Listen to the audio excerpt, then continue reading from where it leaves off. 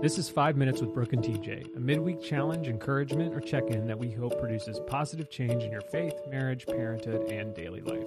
Let's get started. Thank you for listening. We are heavily reading these first few 5-minute episodes because we are unsure how long 5 minutes actually is. Yeah. So it's hard to say a lot in 5 minutes. And so if we're reading a lot, that's why. Yeah. Our word of the week this week is faith. It's because I just started taking a class on Theos U by David Campbell, which is titled Faith. And we also purchased his book a while ago called No Diving that Brooke has gotten to before I have. And the first chapter is called Faith. And there have been moments while listening to his course as I clean up after dinner that I think, oh, I wish I could highlight that, but it's a video. You can't highlight videos. That's how videos work. Yeah. And so I try to remember as best I can. And then after listening to parts 1 and 2 of the video course, I went to the book and I was like, maybe some of that is... Maybe he's reading some of his own book. Exactly. And Brooke and I are both highlighters. No shame in that. Yeah. It helps us remember better. So I flipped open to the No Diving book by David Campbell. First few pages. The first chapter is called Faith.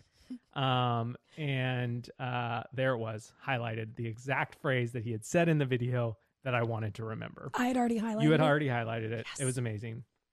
And he writes in this book, No Diving, to believe is not mental assent to a certain prayer request. To believe is to remain faithful to God in spite of circumstances. Read that one more time for him, babe. To believe is not mental assent to certain prayer requests. To believe is to remain faithful to God in spite of circumstances.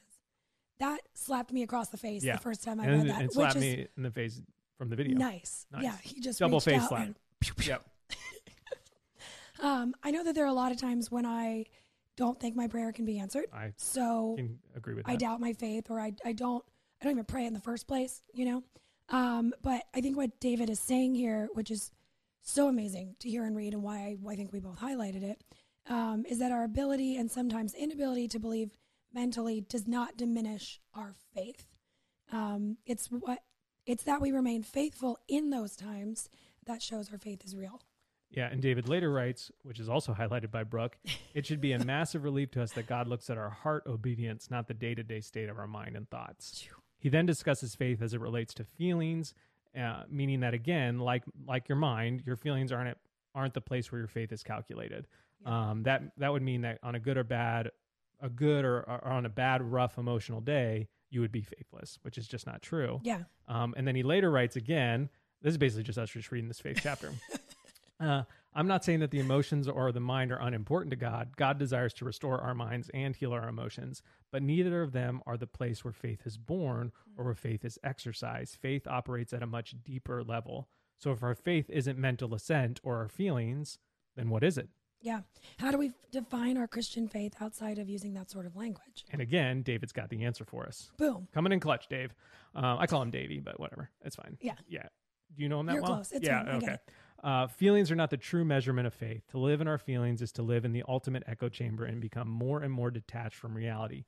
Faith is found in my heartfelt commitment to live according to the word of God. And later again, he writes in the chapter, as he sums it up another way, faith is the heart cry of a man or woman when, realizing they cannot help themselves, they find a Savior who can. This is the foundation of Christian faith.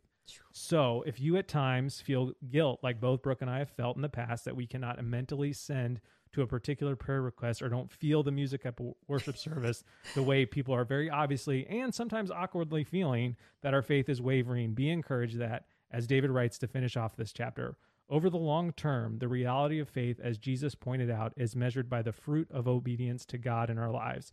And that's not legalism. It's simply taking the temperature of where our faith is with the Lord. By our fruits, as Jesus said, we will be known.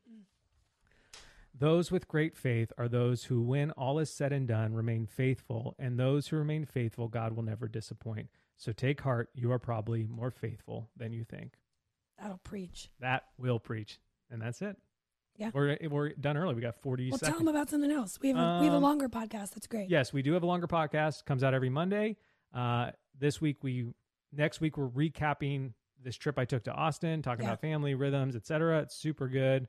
Tell them something about you that you got going on. Oh gosh, on the spot. On the spot. What's the best thing you ate this week? Ooh, probably a burger. Nice. Five Guys. We went to Five Guys after we did this last week. 5-minute episode, Five Guys. What? Wow. Thank you for spending 5 minutes with us. Yes. Feel free to spend an hour with us every Monday. Ooh. Okay. Okay, are we done? Oh my goodness. Ready? Okay.